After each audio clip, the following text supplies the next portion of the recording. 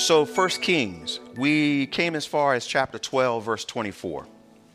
And so we've seen a lot happen in the first 11 and a half chapters of First Kings. We've seen a transition in leadership and how that has to take place, which we learn from that.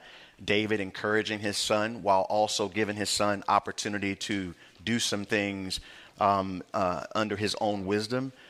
We saw the Lord appear to Solomon and ask him, tell him to ask him whatever he wanted. Solomon asked for wisdom. God bestowed it upon him. And we saw through Solomon's wisdom how his administration ran, the wisdom that was employed there, his foreign relations, making allies, doing different things, setting people up, removing people that were a threat to national security, if you will. Just a lot of different things that he did. Remember, he didn't tear down or remove the ancient landmarks. You remember in Proverbs where it says, don't forsake your friend or your father's friend. Y'all remember that? Well, he made allies with Hiram, the king of Syria, who was his father's friend. He continued that relationship, and it benefited the nation greatly. So there's a lot of leadership things that we've learned through all of these chapters. But remember, way back, there was just a hint of a little something that started out really small. And it was when Solomon married Pharaoh's daughter for the sake of foreign relations. But he already had a wife. Y'all remember that? And it's real subtle. You can almost miss it as you go through the scripture. We pointed it out. And so that began just something that was already in his heart, and it just kind of spiraled out of control from there. And if you remember all the way back, what we read in chapter 11 is that Solomon loved many. Many is the first issue, and foreign is the second. Foreign as in women who worshiped other gods, which God had warned him of, that would take his heart away from the Lord, and it did. And I think the reality is, we need to be careful, because that's one issue, is that, are we loving anything foreign, anything that's not of God in our lives?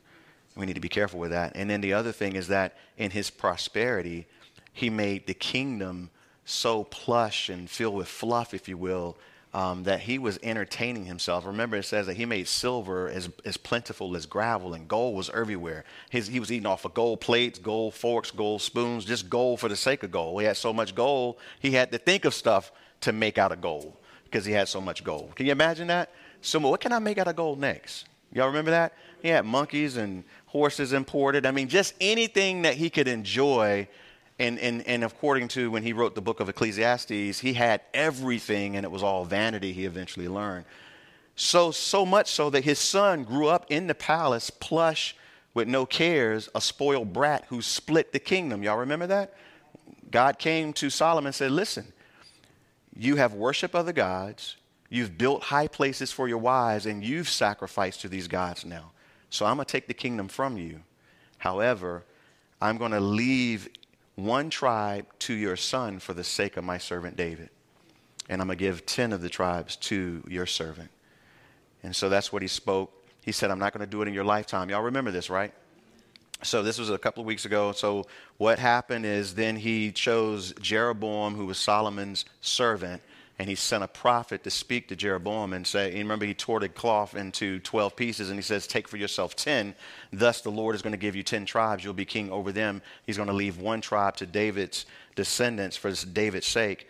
And so all of that has taken place. So Rehoboam took over as the descendant of Solomon, and he is the king of Judah. We remember he split the kingdom because he didn't want to listen to the wise counsel that was around him. Y'all remember that? Another lesson we learned. But he listened to his homeboys that grew up in the fluff with him, and they had no experience, and they had never been through anything. And so he listened to them. He didn't take the counsel that was experienced, that had served under his father and his grandfather, that was wisdom, that was wise, and because of that, the people turned against him. So that's what we saw last week. At the end of last week, the kingdom split, and Rehoboam says, this ain't happening. I'm going to get the kingdom back for myself. So he sent his man to collect taxes. They killed him, so he says, okay, I'm going to get an army, and I'm going to go handle it. And God sent a man to say, no, you will not shed the blood of your brothers. Y'all remember all of those things we learned. So now that's where we are. So Jeroboam is now king of the northern tribes. Rehoboam is king of Judah. That's the state that the nation is in, and it will be in that state until the Lord returns, in a sense. Even though the nation is gathered back in the land as one nation, they have not repented and turned fully to God. They are not fully established in the way that he would have them to be, and that won't happen until Jesus returns. But as we pick it up in verse 25, we're going to now begin to see where Jeroboam is heading. And listen really quick before we start reading this. One of the issues that we're going to discover very quickly is that God, even though God spoke to Jeroboam, he said, I'm taking the kingdom from Solomon because of his idolatry. Y'all remember that? Which was a warning to Jeroboam that God don't like idolatry. But what we're going to see as we go through this is that often people will follow their own heart and not listen to the word of God, which we got to be so careful about that. I remember mentioning to you confirmation bias, and we want something so bad that we look for anything to confirm what we want as opposed to listening to the word of God and stand with the word of God. And so we're going to begin to see that creep in tonight. Being surrounded by yes men. So, we saw that with Rehoboam, Solomon's son, surrounded by his homeboys that told him whatever he wanted to hear, and how that destroyed his life in the kingdom. And so I think one of the things that we personally need to take application from as we go through this, as the Holy Spirit speaks to you, is, Lord, teach me to hear your voice through your word and to obey it. When God is speaking to you, he often speaks through your time in the word. And I'll share some stuff on Sunday that he's been speaking to me about. But as you spend time in the word of God, the Holy Spirit will highlight things, will point things out, will cause things to really overwhelm you. And you'll know it's the Holy Spirit showing you something in the word. And he'll confirm those things. And he'll lead you by those things. Anyway, so let's pick it up. Verse 25, we'll start reading and then we'll pray. It says, Then Jeroboam built Shechem in the mountains of Ephraim and dwelt there. And he went out from there and built Peniel. And Jeroboam said in his heart, Now the kingdom may return to the house of David. If these people go up to offer sacrifices in the house of the Lord at Jerusalem, then the heart of this people will turn back to their Lord Rehoboam, king of Judah, and they will kill me and go back to Rehoboam, king of Judah. So, Father, I thank you tonight as we approach your text or your scripture that you've given us. Lord, that you would continue to speak to us from it in ways that only you can, Lord, speaking to us individually, speaking to us collectively. And I pray that you would take everything that would hinder away from our hearts and our minds, concerns about work or school or whatever it is that we have to deal with at home, and that you would even take away distractions from the room, Lord. Let us hear from you tonight. We thank you. We love you. In Jesus' name, amen. So right off the bat, remember, Jeroboam, now king over the northern tribes, he builds the place where he's going to dwell there in Shechem. Remember, Shechem is the place where they were actually meeting to make Rehoboam king over in chapter 12, verse 1. It's a special place in the nation of Israel because it's the place where God had spoken to Abraham and told him that through his seed all the earth would be blessed. We see that back in Genesis chapter 12. So he sets up there in Shechem and in the mountains of Ephraim, and this is where he's going to dwell as a king over the northern nation of Israel. But verse 26 exposes the real issue, and notice it says that he says in his heart. And what he says in his heart is, well, basically, if these people go back to Jerusalem to worship like the nation's supposed to, then somehow their heart's going to turn back to Judah, back to Jerusalem, back to the Lord. Let's read what he says. And it says in their own heart, now the kingdom will return to the house of David if they go up to offer sacrifices to the house of the Lord in Jerusalem. So all of a sudden, somehow in his heart, he believes that this nation that he's king over belongs to him. And that's the first issue, because if you remember, he was just a servant. He comes from a single parent home. He had to work hard all of his life to get where he was. He had to flee down to Egypt because Solomon was trying to kill him. Then he came back. He was made king over these tribes according to the word of God by the prophet that God sent to him. He didn't do this on his own in any way. We can see that clearly in the scripture. Amen? But somehow now in his own pride, he thinks it's his. And because he thinks it's his, he thinks he's got to fight to keep it. And that's a dangerous place to be. Man, if God sets you up anywhere and he puts you there, well, then that's of him. I'm so free to know that, hey, God put me here, and God can tell me when it's time to change. And that's for any of us. Because I think the danger is when you in your flesh want to fight for something that you think you built, and your pride begins to kick in, that's going to destroy you and hurt everybody around you. At the end of the day, follow the Lord. His plan is good. And this man is moving quickly away from the Lord. He had opportunity to be set up. God said, if you walk with me, I will establish your throne. Jeroboam, he said that to Jeroboam. If you go back a few chapters ago, can you imagine that? God, the God of Israel, the God of the universe said, hey, look, man, I'm going to make you king over these tribes. And if you walk with me, I will make your name great. I will make your line. I will keep somebody on the throne. Can you imagine this? And all of a sudden he thinks he's got to fight for what God did. You don't have to fight for the things that God does. God is strong enough to do it and establish it and keep it. I like what Jude says, to him who's able to keep you from stumbling. Who is the one that keeps us? The Lord himself. We don't establish ourselves. I'll share some stuff with you out of Psalm 40, I think, on Sunday. God is the one that sets our feet on a solid rock. God is the one that lifts us up. The Bible says, humble yourself before the Lord and he will lift you up. And so Jeroboam thinks it's his. He's got to fight for something that he thinks is his. And when you know it belongs to the Lord, you don't have to fight for it. If you fight on behalf of his glory. But you do that in a way in which he leads. So he says, if this people go up and offer sacrifices in the house of the Lord, verse 27, in the house of the Lord at Jerusalem. He's really saying everything that he needs to know. If he really think through what he's saying, it is the house of the Lord. It is in the city where the Lord placed his name. Amen. So this is the place where the people of Israel are supposed to worship. So now because of his own pride, because he thinks it belongs to him and he's got to fight for it, now he is going to prevent the people from honoring their God the way they should so they can be blessed for his own sake. Y'all catch that?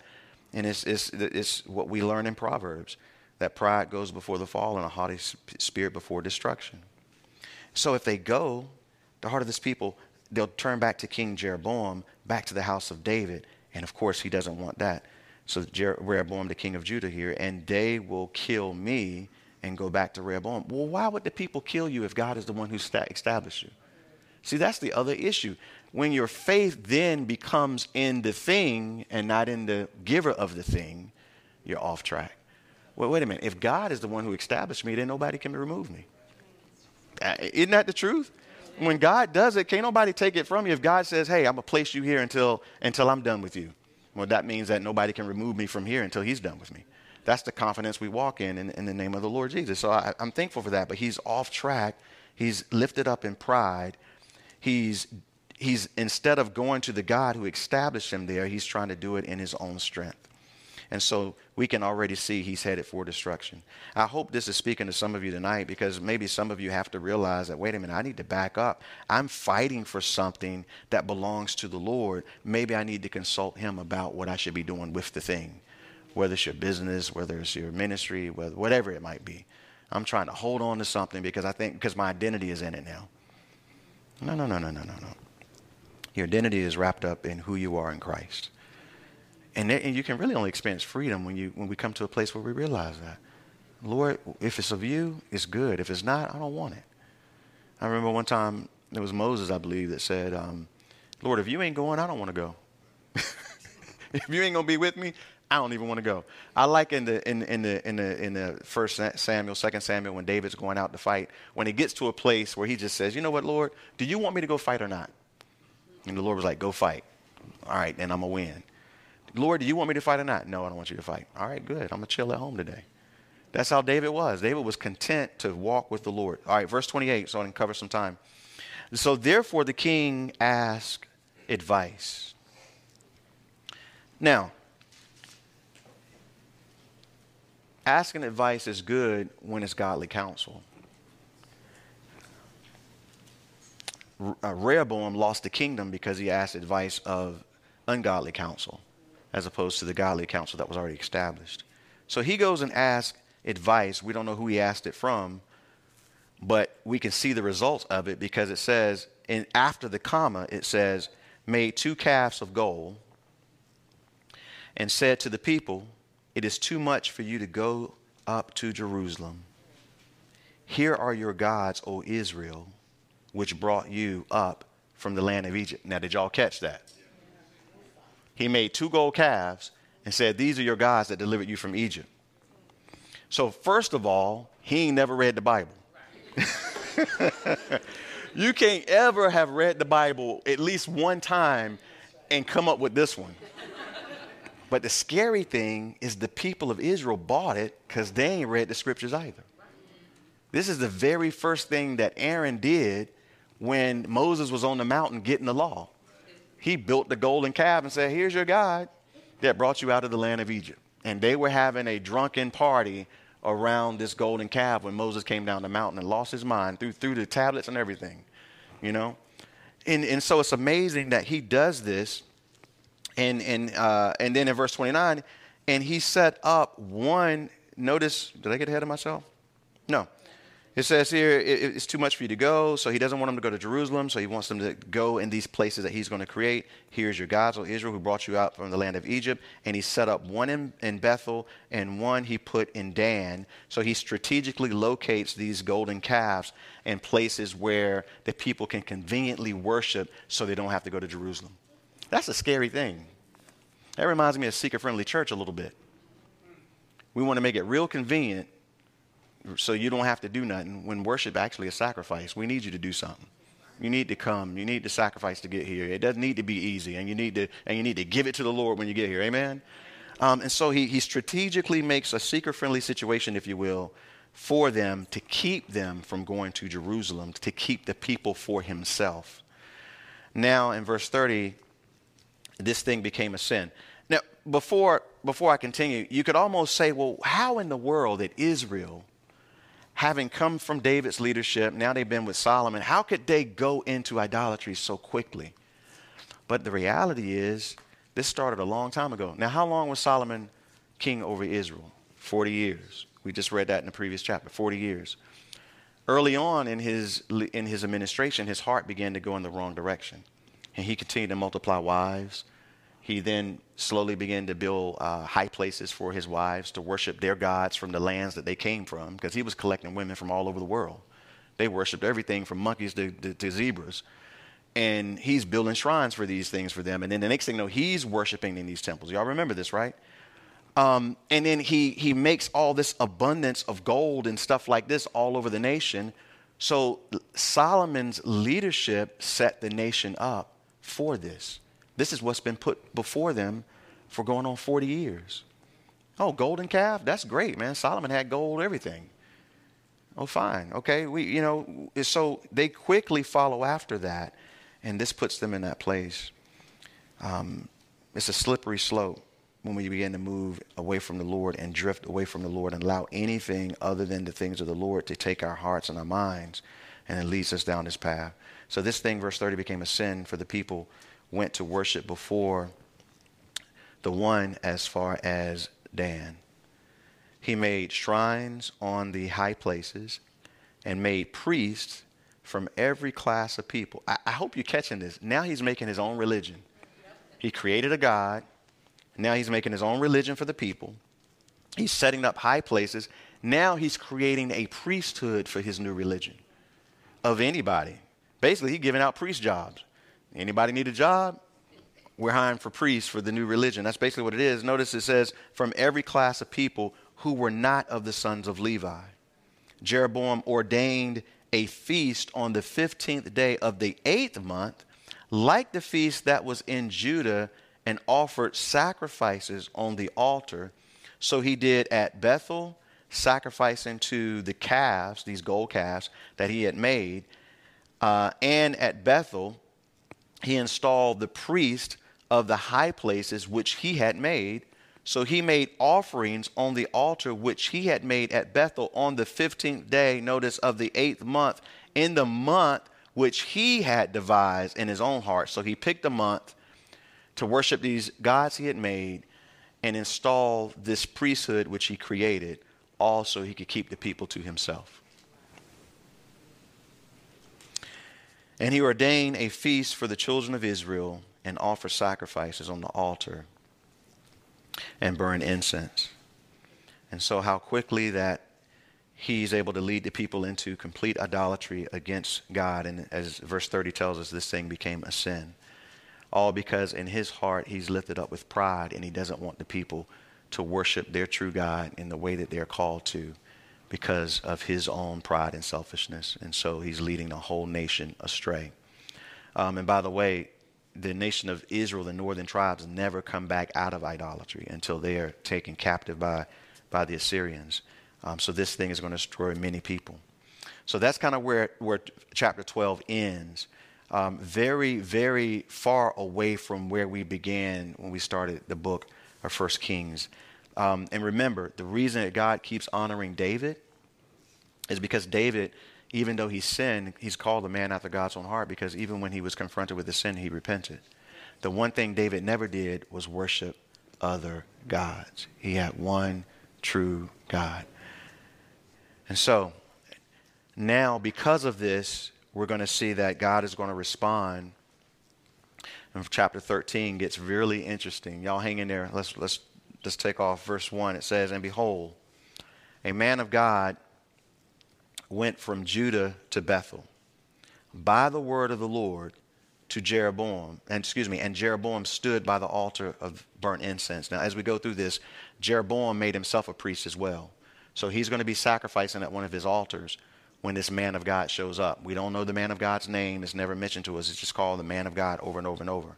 But I want you to take note that even in the midst of this national idolatry that's taking place in the northern tribes, there's this man of God in Judah that goes up by the word of the Lord to confront this thing. And pretty bold in a sense, the way he's going to do it, but he's going by the word of God. Now, he's not perfect, as we're going to see in this chapter. These are very difficult times, and God is making statements. But I love the fact that this man went up by the word of the Lord to confront Jeroboam at Bethel. You know, often we see the prophets will speak by the word of the Lord, or the word of the Lord came to someone in the Old Testament. We see that over and over and over and over and over. And that's Old Testament. And I like this. You know, how does God speak? We often question that in our own lives. How does God speak? What does it mean for God to come to us? Well, I like here it's by the word of the Lord. What do I take from that? Does that mean that he heard an audible voice? Probably not. What I find is that with the prophets, with the people of God, who are spending time in his word and in prayer, it becomes very easy for him to, in a very, very supernaturally, natural, quiet way, speak to us. How many of you have heard from God? Look at that. Half the room. More than half the room.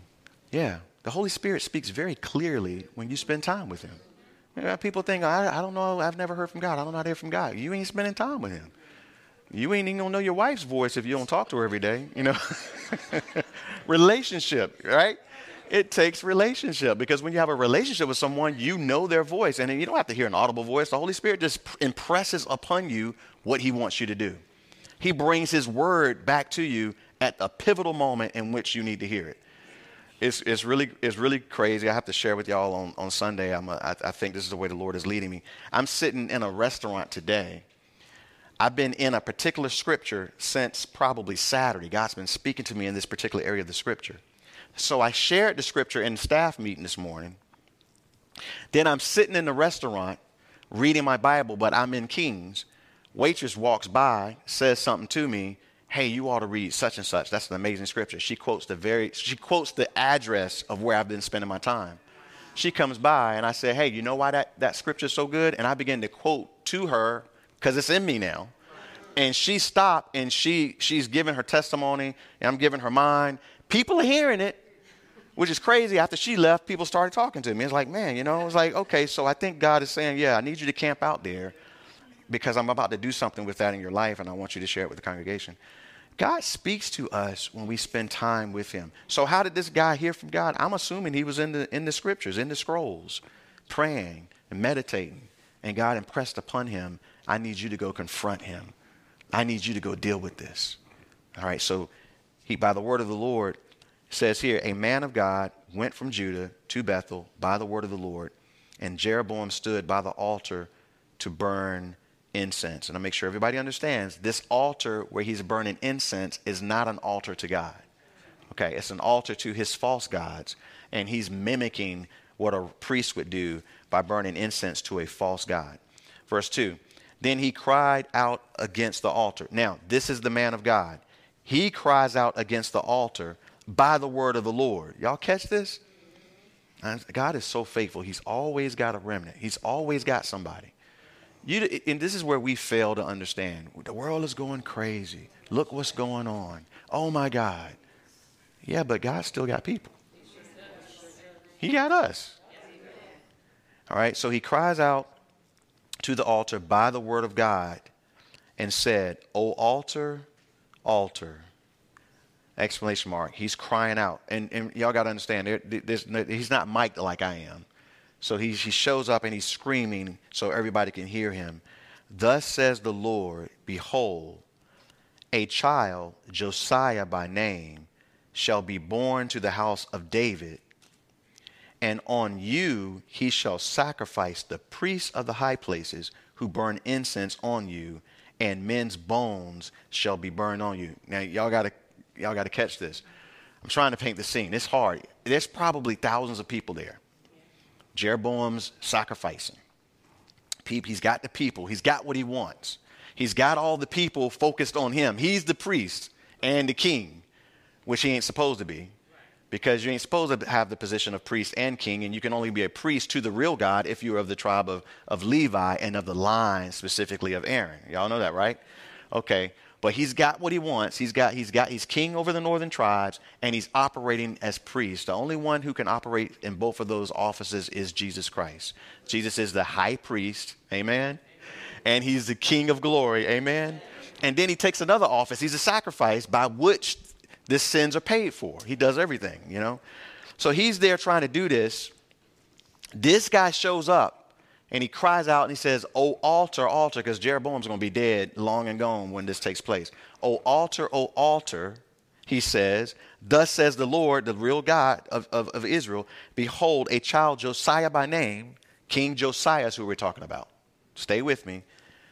He's going to be born to the house of David. This is scary for Jeroboam because the one thing Jeroboam doesn't want is the nation to go back to the house of David. But you can't avoid that because God said through David's seed will be the Messiah. So you can do what you want to do. God's already established that. Okay? He shall be born to the house of David, and on you, O altar, he's saying, he shall sacrifice the priests of these high places and burn men's bones. Y'all catch that? What in the world is going on? Well, listen. This all takes place, 2 Kings chapter 23. Exactly what he's prophesying will take place some 300 years later. How he's going to call the guy by name 300 years ahead of time? Well, that's no big deal. Jeremiah and Isaiah called Cyrus's name 150 years before he was born and showed up on the scene and delivered Israel from Babylon. I get the sense that God is outside of time. He knows the end from the beginning, and he can call it like he wants, any way he wants. There's no way for this man of God who's still unnamed. I think the Holy Spirit left him unnamed. Not that he doesn't matter. The point is God got people.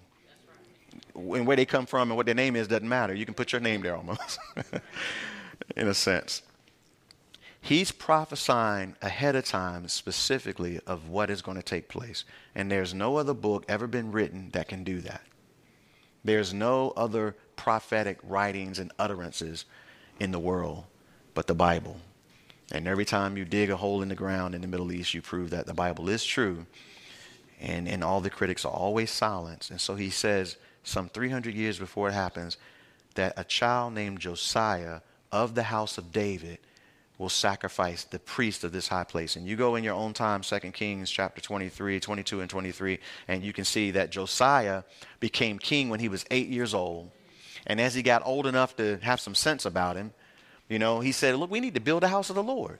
We need to take the money and get the work going. Let's build God's house.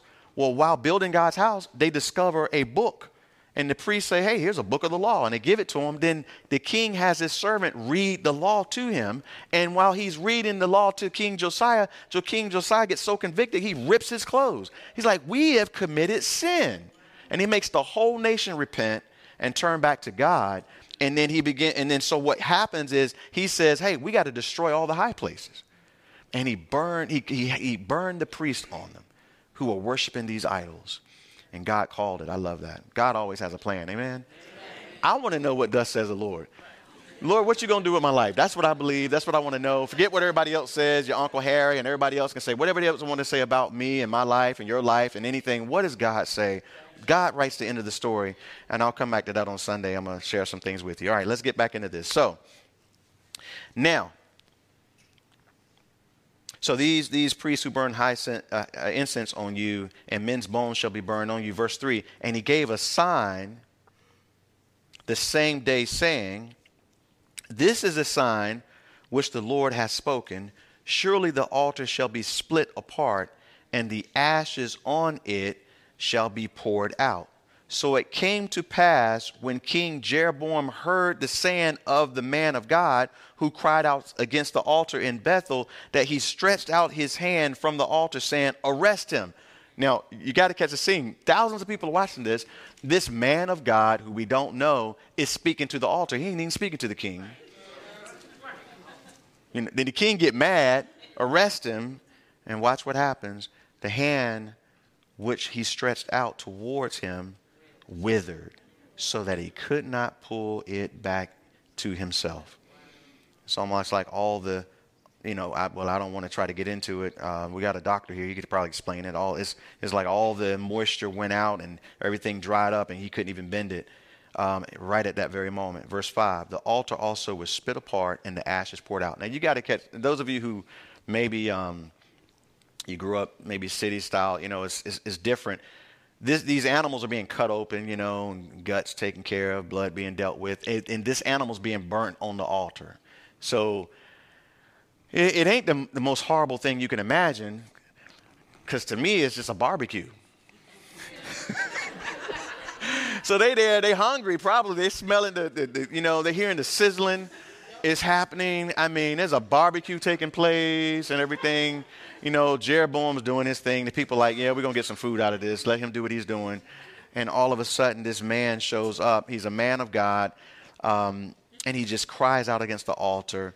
The king tries to arrest him. This happens. And then the sign is, just as the man of God said, the altar is split and the ashes spill out. And then they see the king has no authority over this man of God, because he's there to present God's word to the people. They needed to hear it. And so it poured out from the altar according to the sign which the man of God had given, notice, by the word of the Lord. One thing I'll say too, it keeps saying over and over and over and over, by the word of the Lord. One of the reasons why I think sometimes it's hard for us to clearly hear the word of the Lord for our life, and reading can become sometimes mundane, is because we have so many distractions in our life. And I think that as you learn to remove them when you have your quiet time with the Lord, and really have some quiet time with the Lord. And what that means is not a 5-minute devotion, as we've become devotional, devotions. And they got pictures of what devotions look like. It's amazing. Every time you see a picture of a devotion online, there's a Bible sometimes. Sometimes it's just a phone or an iPad with the scripture on it. And there's always a cup of coffee. Because devotions are cute. No, get rid of everything and find a place to just be alone with him and cry out to him. And he's a real God too. So you have to basically be real with him about what you're going through. If you ever read the Psalms, David ain't holding nothing back. David talks about everything to the Lord. He says, Lord, break the teeth of my enemy because they want to kill me. Oh Lord, I couldn't sleep last night. My bed was like swimming in tears, floating down a river of tears. That's how he's just crying out. He's telling God, this is what I'm going through. I cried all night, Lord, almost drowned in my sweat, in my tears. When you going to show up for me? It's real conversation he's having.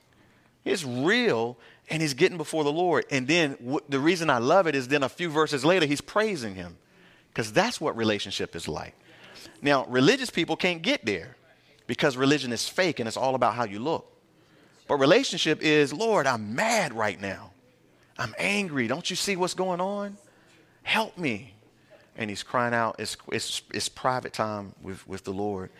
And don't be disrespectful when you're talking to him, though. I'm just a caution. But he shows up. All right, verse 6. Then the king answered and said to the man of God, y'all catch this, please entreat the favor of the Lord your God and pray for me. Notice the language. He's humble now. Entreat the Lord your God, because he ain't the Lord Jeroboam's God. Jeroboam doesn't know him. He's worshiping golden calves. So he's saying, please entreat your God, because obviously your God is real. Mine's not. The Lord your God. And he says, and pray for me, that my hand may be restored to me. And I'm not sure I'm hearing full repentance here. I just want my hand back, plus I'm embarrassed. So it says, so the man of God entreated the Lord, and the king's hand was restored to him and became as before.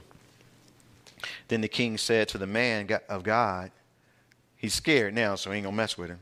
So he said, but here's how Satan operates, you know. So I can't defeat him, so let me befriend him. Come home with me and refresh yourself, and I will give you a reward. Now, the man of God, he responds really well here. He's going to make a mistake in a few moments, and we can learn from both. His response is good. But the man of God said to the king, if you were to give me half your house, I will not go in with you, nor would I eat bread nor drink water in this place. And I love that. For so it was commanded me by the word of the Lord. Now, before I read verse 9, because verse 9 is very key to this whole thing, his first response is good. There's no reason for him to receive any hospitality from King Jeroboam. Jeroboam is not repentive. He's in idolatry. This man has delivered the word that God sent him to deliver. He needs to now leave the place. You know, does that make sense? God sends you, go do what you got to do and get back where you're supposed to be. All right. And he says that in verse 9. Look at what he says. For so it was commanded me by the word of the Lord, saying, you shall not eat bread nor drink water nor return by the same way you came. So he went another way and did not return by the way he came to Bethel. So what he's already told us is God gave him clear instructions. Go there, cry out to the altar, these words, okay? And then don't stay and eat nothing. Come back a different way. So what he should have done was exactly that and got his butt back home a different way like the Lord told him, because obedience is key. The Bible tells us that obedience is better than sacrifice. Especially when God gives you instructions. And as you spend time with him and you hear from him, it's really important that we obey the instructions that he gives to us. Oftentimes we don't want to do it. But it's important that we do, and we'll see why if y'all will give me, we got some time. Verse 11. Now an old prophet dwelt in Bethel. And by the way, as we go through this, it's clear God's got prophets all over the place. Isn't that amazing? He's got people. There's an old prophet, and his sons came and told him all the works that the man of God had done that day in Bethel. They also told their father the words which he had spoken to the king. And their father said to them, which way did he go? For his sons had seen which way the man of God went who came from Judah. Then he said to his sons, saddle the donkey for me. So they saddled the donkey for him, and he rode on it. And he went after the man of God and found him sitting under an oak. And then he said to him, are you the man of God who came from Judah? And he says, I am. There's already a couple of issues happening. Kind of convicting when you begin to think about it. He's sitting under an oak. He needs to be on his journey because God told him to get back. Go one way, come back another way. Sometimes I think about this. Why go one way and come back another way? I don't know. Maybe God understands that I'm sending you to do something, and I got my protection on you, but Satan wants to destroy you because what you just did is interrupted a whole nation worshiping demons, because Paul says that those who sacrifice to idols sacrifice to demons. So there's demonic activity going on. The enemy wants to destroy your life because he wants to stop you from doing what I've called you to do. So you need to follow my instructions so that you can stay safe. He's sitting on the oak tree taking a break. The other man of God, the prophet, the old prophet, he's excited because a prophet showed up and he ain't heard the word of the God in a while probably. Because he ain't been probably being diligent. And so he's excited. He wants to go meet the man. So he runs after him. Then he said to him, come home with me and eat bread. Okay, so we already know there's a problem. Was the first man of God instructed not to do that? Right? So this man of God is saying, hey, come eat with me. Okay. Second guy, old prophet, no big deal. He doesn't know the instructions that God gave to the prophet that came from Judah. Everybody with me? Yeah. So he doesn't know that. So he's not in his heart trying to tempt him or do anything. So verse 16, and he said, well, I cannot return with you, nor go in with you. Neither can I eat bread nor drink water with you in this place. So he says, I can't because God told me not to. For I have been told by the word of the Lord, you shall not eat bread nor drink water there, nor return by going the way you came. Okay, done deal then. We know what God says. All right. I'm going to ask you a question. What are the things that can cause you to compromise what you already know God told you to do? Think about that in your heart. What are the little things that could actually cause you to compromise? Verse 18, he said to him, this is the old prophet, he says to him, well, I too am a prophet, as you are. Yeah, but you weren't on assignment. God didn't call you to do nothing that day. He says, I'm too am a prophet like you are. And look at this. And an angel spoke to me. This dude's name must be Joseph Smith or something. I'm sorry. Now he's lying, which is why God didn't call him to go, because he lived closer to where Jeroboam was sacrificing than this other dude. You know, why God didn't send him? Well, again, we see why. Because he'd be lying and he'd be compromising. And spoke to me by the word of the Lord, saying, bring him back with you to your house, that you may eat bread and drink water. And of course, he was lying to him. So wait a minute. So if God speaks to you and says, go do A, somebody else shows up and says, God spoke to me to come tell you to do B. Uh-oh. Well, what are you going to do? Well, I got to finish A, because God usually doesn't do that. Think about it. God usually, when he gives direct instructions, he usually don't change them by somebody that you don't know showing up, and then he didn't test the spirit. He didn't test the spirit. All right. So in verse 19, so he went back with him. So he compromised. And he ate bread in his house and he drank water. He compromised what God told him to do because this man said that an angel said that he was supposed to alter the plan of God, which is why you got to be careful when you come around talking about what God told me. Okay, well then do it and let's see it come to pass. Well, maybe it wasn't God, and people changing their story. And I think that what we can begin to learn from this is we want to be careful to hear the voice of the Lord. For us, the beautiful thing is that he's given us his word. And he points us to it, and he uses it to direct us, and he uses it to lead us, and he never contradicts it or goes against that which he's already said in his word. And so I have found that to be the case. And often the Holy Spirit uses the word I've already read that's stored on the inside to lead and guide me in the middle of things that's going on, And this didn't work out for the man. He should have just said, hey, look, man, next time I'm coming through, I'll look you up. But right now, God said, I got to get back. I got to be obedient. I got to finish this assignment that I was put on. Man, that's convicting. So verse 20. Now it happened as they sat at the table that the word of the Lord came to the prophet who had brought him back. Oh, so now he gets a word.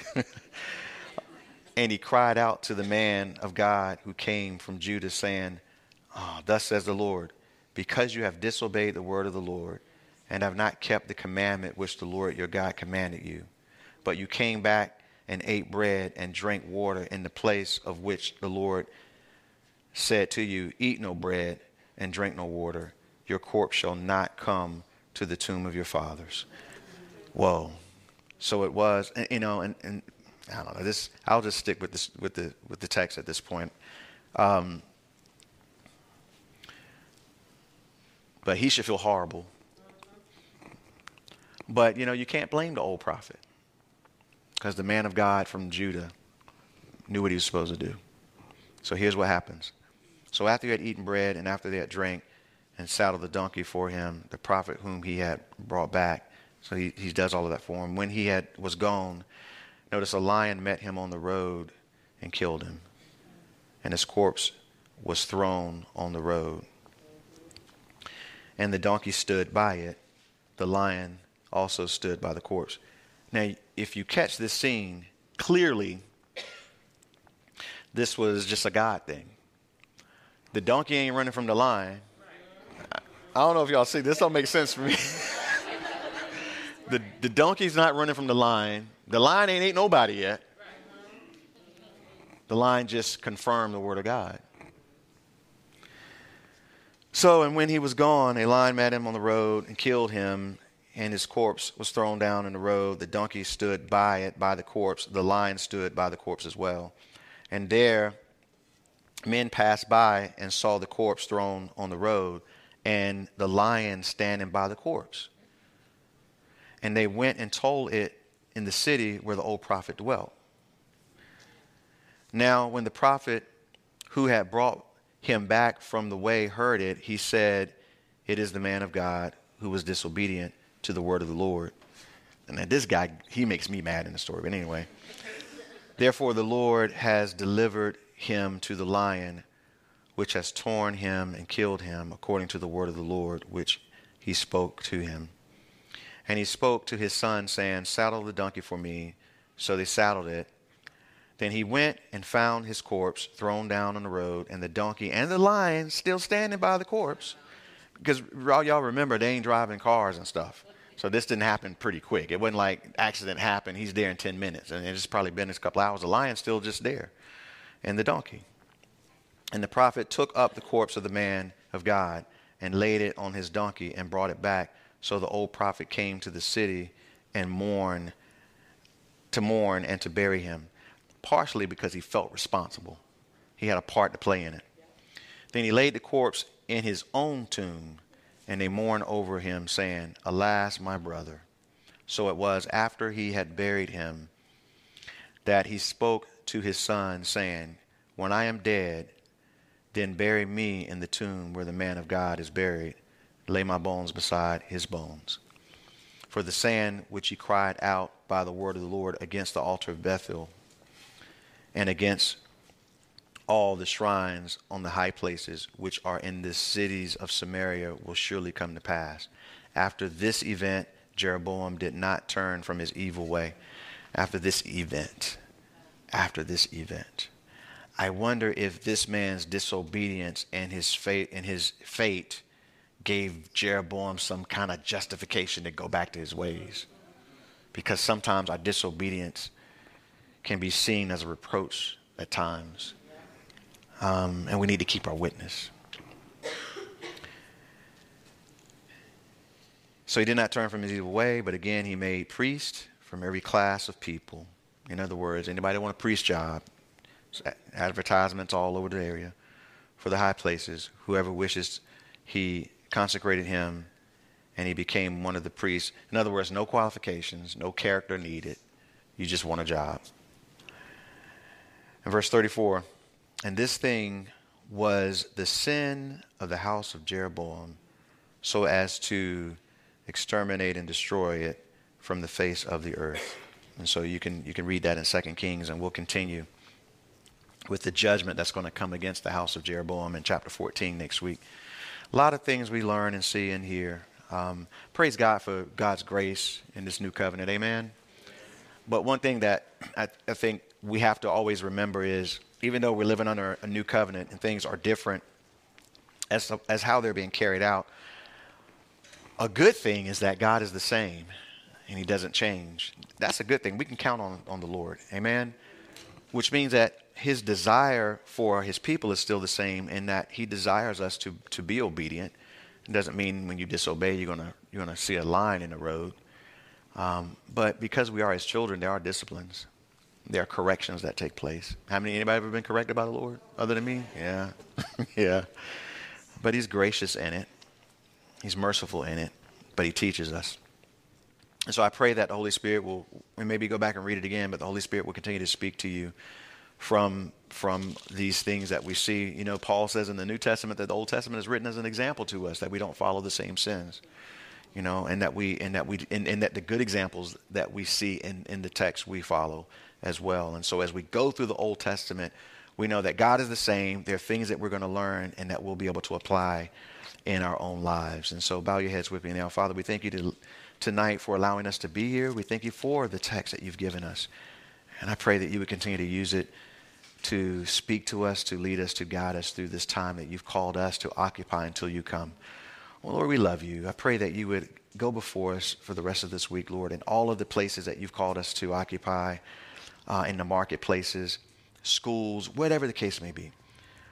Lord, clear a path for us. Lead us by your Spirit and work in us, Lord God. Reveal yourself to us more and more, I pray, that we would grow more sensitive to your Holy Spirit.